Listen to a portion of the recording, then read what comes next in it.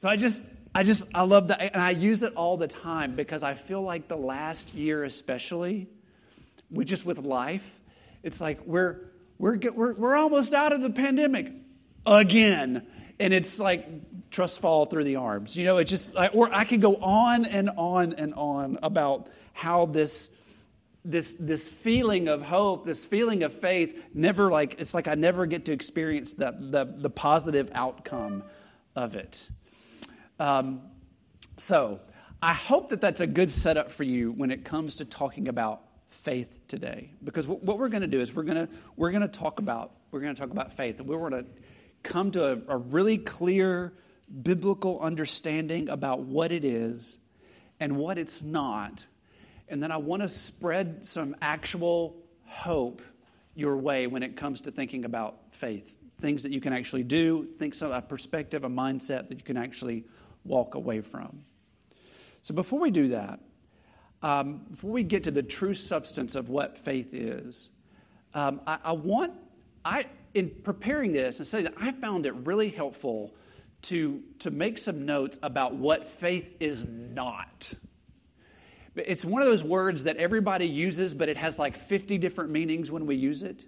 And so I want to spend some time, if you will, talking about what faith is not. And if we do that, I think we'll expose some of the false beliefs that even you and I might have about faith, and that will make room in our heart and in our mind for what the true definition is. So if you're a note taker, like, this is your kind of sermon. Last week was not your kind of sermon. This is your kind of sermon. So there's lots of really clear points. So the first thing I want you to write down is this, that faith is not confidence in God to bless you in such a way that makes your life easy on earth. Faith is not confidence in God to bless you in such a way that makes your earthly life very easy. So here's the temptation. We're tempted to reason in our minds, in our hearts, that because God is good, and He is good all the time, God is good, therefore, we reason God can only produce good things in life that we experience in a good way. It's to believe that our lives have just one aim, and that is a life of goodness, a life of ease as we define it. That's what we think faith is. Now, yes, we all know that God wishes to bless us and that God is good in His character. But this vision of faith, that our lives are supposed to be easy, that comes crashing down really quick if you'll just pull your head out of the sand and live a little, right? A life of faith is not a life of ease. It's something else. We'll come to that in a moment. But it's not that, okay? Second, faith is not just agreeing in your mind with certain biblical truths or just certain truths, period. Okay? So we live in a real, relativistic, postmodern kind of society, and so this may be less as a temptation to assign faith, to define faith as believing in something very specific. I'll talk about that a little bit later on. But there may be some of us who are tempted to say, I have faith because I believe in these specific truths. Okay? Now, when you become a member at this church, you do agree to a statement of faith, right? So there are truths that we believe, that we faith. And when we are faced with certain crises in our life, one of the things that we're going to do is turn to those truths, and we're going to speak them to ourselves over and over again to bolster our faith. But the fact that we have to speak truths to bolster faith inherently means there is more to faith than just the truth. Okay? So it's not just agreement with certain truths. It is not a leap into the unknown. Faith is not a blind leap into the unknown. Indiana Jones movies, I love Indiana Jones movies. Well, most of them. Not all of them. Most of them are pretty good. But so Indiana Jones and the Last Crusade, except it wasn't the Last Crusade. We had aliens come later in the 90s. So Indiana Jones in The Last Crusade, this is one where Sean Connery is his father. And at the end, they're in pursuit of the Holy Grail in this movie. And at the end of this movie, there's this ancient obstacle course he's got to weave through. And at the end of the obstacle course is the Holy Grail. And if you remember in this movie, or maybe if you haven't seen it, you can watch it this afternoon. It's the perfect lazy Sunday afternoon fall asleep to movie. And at the very end, he comes through this last obstacle, and there's this chasm between where he is and where he's got to be with the Holy Grail. And there's a like a riddle that's pushing him to this point. And the riddle says something about that. The riddle implies that he has to take a step of faith. There's nothing in front of him except the deepest chasm into the center of the earth. Yet on the other side of this is this promise of the Holy Grail. And so Indiana Jones literally lifts his leg, and he closes his eyes, and he puts his whole body weight forward, and he falls onto a platform. All of a sudden, a bridge has appeared that wasn't there before. I mean, he had tried to throw rocks, and there's nothing there. But when he steps out in blind faith, all of a sudden, there is this bridge that he can then see, and that he can then walk across. See, sometimes when we're talking about just having faith, or you just need to have faith, we're saying something to ourselves like, you just need to act contrary to everything that you know to be true and just trust things that are going to work out the way that you want them to. Now, there's part of that is true. There are elements of supernatural when it comes to faith. There are elements of us not understanding why things are going the way they're going, and we still have to take a step forward. There are elements of faith. We're going to read all kinds of examples in Hebrews 11. There are elements of faith in which to do the faithful thing runs contrary to wisdom, but we don't want to conclude that faith is the antithesis of facts. It is not the antithesis of science or grounded facts. It is not a blind leap into total unknownness. That's not what it is. And lastly, faith is not mere devotion to any God you choose. Now, this is a real problem in our culture. This is a definition of faith that suggests a particular set of beliefs is less important. It doesn't really matter what you believe. What really matters is that you really believe it. That you are sincere in your faith. That you are really committed to what it is that you believe. If it works for you, great. Just really make it work for you. And that makes it a faith commitment. So if it transforms you into somebody that's more purposeful, somebody that's more virtuous, somebody that's more loving, in other words, it's just spirituality. In other words, you could be a Buddhist, you could be a Hindu, you could be a New Age medicine woman, you could be very sincere and committed to those things, and that makes you a person of faith. Right? The Bible is not comfortable with that. Faith is not a degree of devotion to any God that you choose. Faith is much more specific. So faith is not those things. And I'm wondering if that uncovers some stuff in your life about faith, right? Or maybe you've got somebody in your mind now that the Lord is saying, that last one, you know who that is. And the Spirit is leading you to be burdened for someone. Because none of these approaches to faith. Faith is God's goodness to you. Faith is merely a creed. Faith is a blind leap. Faith is a sincere devotion. None of that does justice to a true portrait of faith that is presented in Hebrews 10 and 11.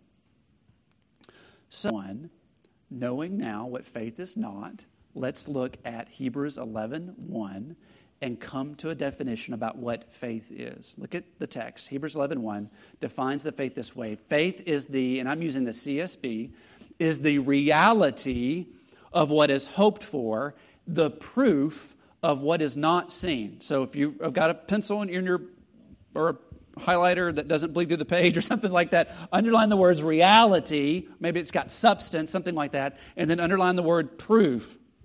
Because the cool thing about these words is that, there are a couple of things going on. Notice it doesn't say faith is the reality of what is hoped for and the proof is what is not seen. That's not the way it works. It's the faith is two things, but it's two different words. faith is two things, but it's two different words. And if you put these two words together, you get a definition and an understanding of faith that only these two words could give you. So it means this. It means something objective and it means something subjective. Okay? So objectively, it means that faith gives substance to the things that are hoped for. The faith that you have in what you hope for gives substance to the thing that you are hoping for. So faith is the tangible expression right here and right now of things that are not yet here and not yet now. Okay? It gives actual substance to it. But subjectively, faith gives assurance that what you are hoping for is going to come to be. So it is the substance and it is the assurance.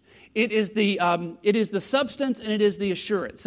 So here's an illustration that I pray, Lord, I pray this is helpful and not confusing to all of us. So when in 1997, I drove my two-door Honda Accord EX that I couldn't believe the blessing. This thing actually had a CD player in it. And I drove from Cleveland, Mississippi in September of 1997. And I took this car, I drove it all the way to Greenville, South Carolina at Furman University, where I knew absolutely no one and had a really difficult freshman year. But that's beside the point. When I drove that car, I took a lot of stuff. You can fit a lot of stuff in a two-door Honda Accord. But I did not take the title to my vehicle. The car title stayed back with my dad in Cleveland, Mississippi. So I'm over here in South Carolina, and I have the privilege of driving the car in South Carolina, using the car in South Carolina, paying for the gas, unfortunately, in South Carolina at 75 cents a gallon back then. And at the start of my freshman year, but my dad had the title in Cleveland. He had the privilege of owning it as an asset. Okay? So at the very start of my freshman year, before I drove off, I said, Dad, I'm taking this car. Thank you for the car, by the way. And I'm driving. I promise I'll be back. I promise, Dad, I'll be back in November for Thanksgiving. I promise. I'm coming back. So I would like for you to picture my dad at home in Mississippi, sitting in his living room chair in the den like he did every day after work. And in his hand, he's holding the title to my car. He cannot see the car. There were no smartphones and no video conferencing back then, so he could not see the car in real time, nor could he see me. But because he owns and holds the title in his hand, my dad has both tangible, substantive proof that the car is his, and he has assurance that the car is his. So the title is the tangible expression of his reality that also gives him assurance, even though he cannot see the car in any shape, form, or fashion. That's what faith is. It is the tangible proof of the unseen that also assures you that what you believe is true and is right and is real. Faith apprehends as a real fact what is not revealed to our senses. Does that make sense? Faith is the thing, and it gives assurance of the thing that's coming. So if you break all this down, you go back at the very end of chapter 10 and the rest of the verses in Hebrews 11. You've got all these practical illustrations from the personal lives of those reading this letter. That's the end of chapter 10 that we read. And then you've got all the lives of these people mentioned in Hebrews chapter 11 back in the Old Testament of what that faith really looks like. And if you were to read through these passages, you would notice 5 things about what faith really looks like. I told you if you're a list person, you're going to love this. This is great. All right, so what do you notice about faith? If you read through Hebrews 10 and 11, as we've studied this morning, what do you know? Well, number 1, faith involves action. Confident action. There's a level of confidence associated with it. If you go through the examples in Hebrews 11, you see a person or people acting confidently in accordance with what God says. So by faith, Abel offers to God a superior sacrifice. Noah builds an ark. Abraham obeys by leaving familiar territory and later offering up his son Isaac. Isaac blesses his sons, and one of those sons is Isaac's great-grandsons, and on the list goes on and on and on. So depending on who you're reading about, the people of faith are conquering, they are administering, they are gaining, they are shutting out, they are quenching, they are escaping, they're gaining power, or they're being routed. But faith involves, in every circumstance, confident action. It involves confident action. Second, faith involves God working extraordinary things through ordinary people. That's what faith involves. It's really easy to read through Hebrews 11 and think that they make up the Justice League or the Avengers of faith, right? But if we really stop and reflect on what's going on in this passage, we realize that there's much about those on that list that was really not admirable. Noah got wasted. Abraham lied about his wife multiple times. Isaac lied about Rebekah. Jacob's name was deceiver, right? Moses killed a person. The people of Israel were the most ungrateful, grumbling group of people you've ever met in your life. Gideon doubted way more than he had any faith. David committed adultery. These people in the so-called hall of faith are not mentioned in this chapter because if the totality of their lives, they were virtuous people. Nothing could be further from the truth. They're held up examples of God working in their lives in extraordinary ways, even though they were quite ordinary. True faith is an extraordinary work of God expressed in quite ordinary people. These people aren't heroes because they had incredible faith, no, or were incredible people, but because God is incredible and He chose them. He chose them, and they acted on it, which means that anybody is eligible for enlistment. Anybody. Because God can do anything He wants through anybody, and we can believe and act on it because He's God. Third thing that we see in Hebrews 11 is that faith works in a variety, praise God, a variety of very normal situations. If you go back and look at 10 and 11, look at the list of works that people do. Abel gave an offering. Cool. Noah built a boat. Now, granted, it was a substantial boat, but we could probably, out of a need of survival, whittle a canoe together, right? Abraham moved his family. I have moved 7 or 8 times in my married life. Sarah had a child. Lots of people in here have had babies, right? Defying the authorities, choosing mistreatment above pleasure, keeping a religious ordinance, suffering persecution, and so on.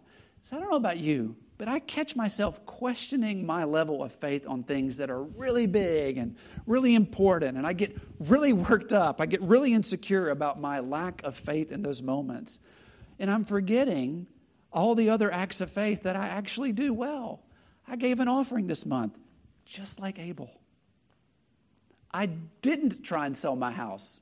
Praise God. Or whatever. You could just pick something. It's an act of faith. I've led family members through some challenges and so on. And you can do the same thing. Those belong in this list in Hebrews 11. It could very well say your name and your offering here in this text, because faith is not about your virtue. It is about your faithfulness and God working in and through you. It's amazing how normal faith looks through the list if you put it through that lens. Which leads me to the last thing, second to last thing, but I think it's the most significant for me anyway in reading this week.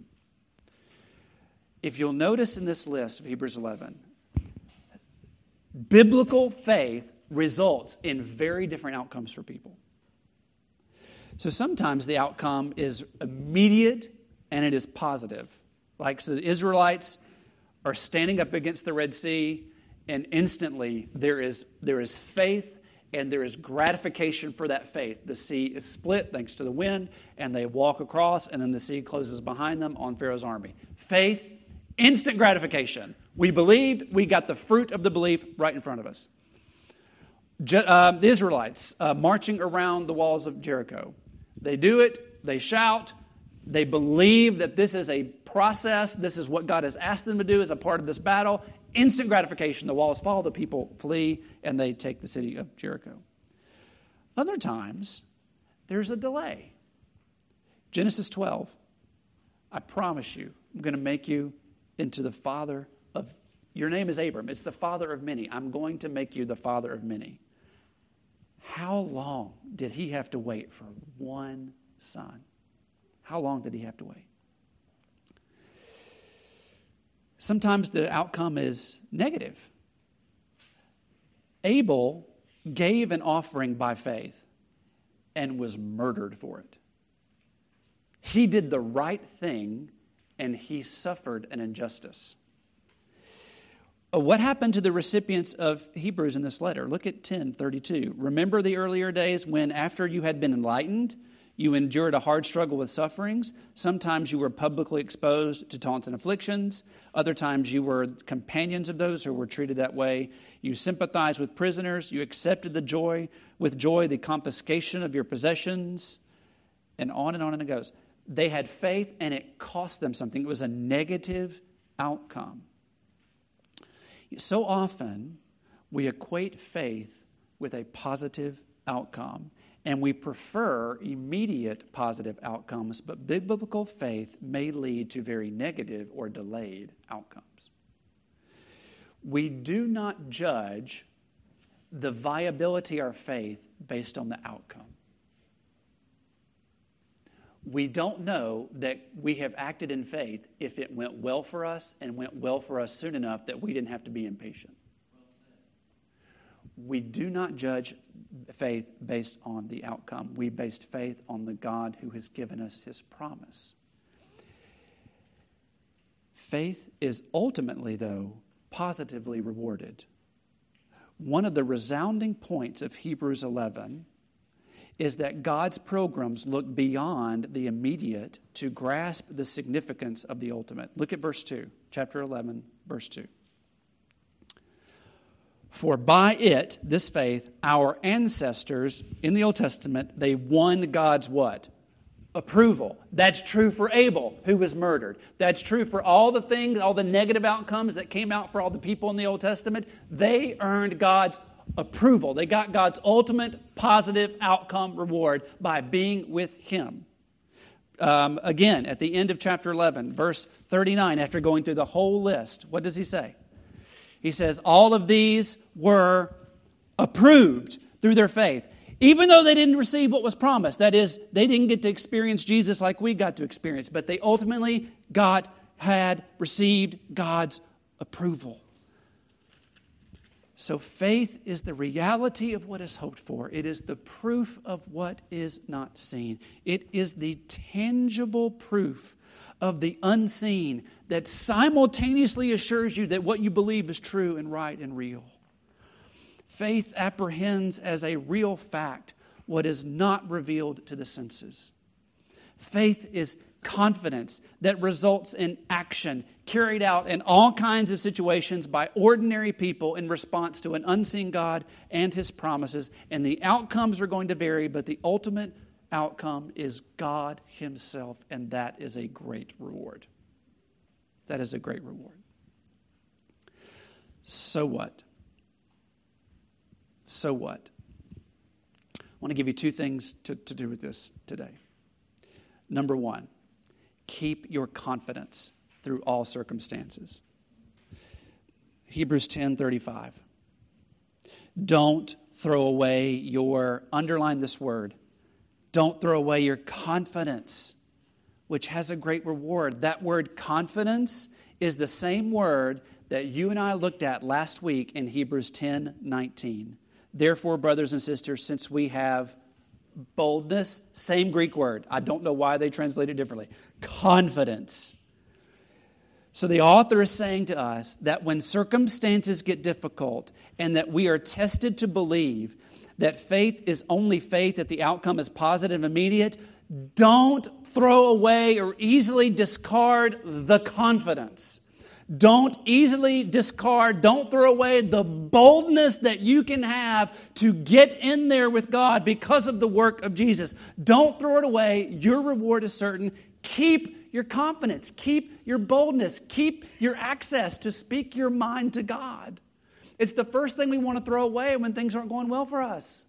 When hardness comes, when circumstances strike, when suffering comes, we go, God must not love us. When the truth of the matter is, if you look at the cross, where the greatest suffering on this earth that ever took place, it was the moment that God was demonstrating his love for us. Don't throw away your confidence when suffering comes. Get in there. Get in there. Your reward is certain. Keep it. An illustration. I have a friend who, back in 2008, 2009, do you remember the worst recession ever? That was brutal. I don't know if the adults are in this room. It was brutal. And we were moving we moved in November of 2008. How we got out of our home is a miracle in and of itself, but we did. But the stock market just got destroyed, and the housing crisis and all those things. And I had a friend who, in that moment, had about, I can't remember, he bought 100 shares or 200 shares of Apple stock.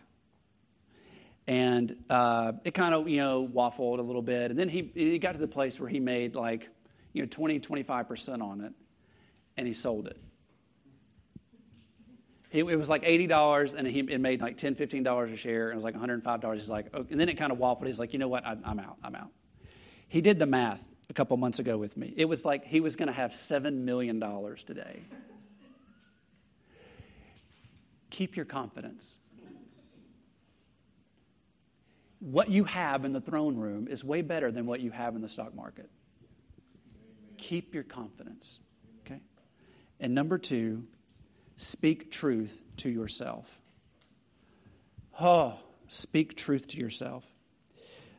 The example list of Hebrews 11, we use the word Hall of Faith, and therefore we associate them with the Peyton Mannings of football or whatever, and we think they're really heroic people.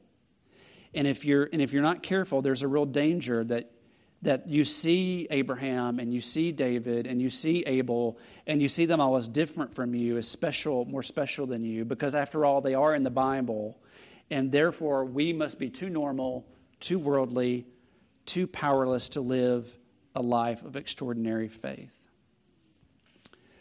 But that completely misses the point of this passage.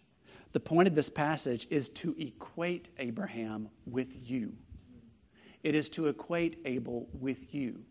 It is to equate David with you. You are with these people. In fact, and if you go on in chapter 12, what does he say? He refers back to them as a great cloud of witnesses who are watching who? You and me. They're watching us. We're in the game. They're retired. And we're the players now, just like they were. So don't lie to yourself that faith is for the super spiritual. No, that's not true. You and Abraham are on par together. He calls you with your habits and your hang-ups and your acne and all that stuff. He calls it all. He calls you to action. Step out. Believe. Believe. Do the mundane acts of faith. Let's pray together. Lord, may it be so. May it be so. May we look at this wonderful, wonderful list of individuals that you have given us in this passage and see not heroes that we need to live up to, but guys and girls just like us. Just like us. And ultimately what makes them people that we can follow or examples for us is it's just one mundane illustration after another that we need to have faith regardless of the outcome, and we need to trust in your providence and your sovereignty, which we can do if we look to the cross. That's the thing, the most unjust, evil thing in this whole world that ever took place, in the universe that ever took place, was also the place where the greatest act of love and the greatest act of atonement and the greatest act of mercy and the greatest act of grace was taking place. So you are worthy to be trusted. We can have faith in trust the outcomes to you, knowing that eventually we will be approved. We will be approved. So Father, make us people who are approved. We ask it in Jesus' name. Amen.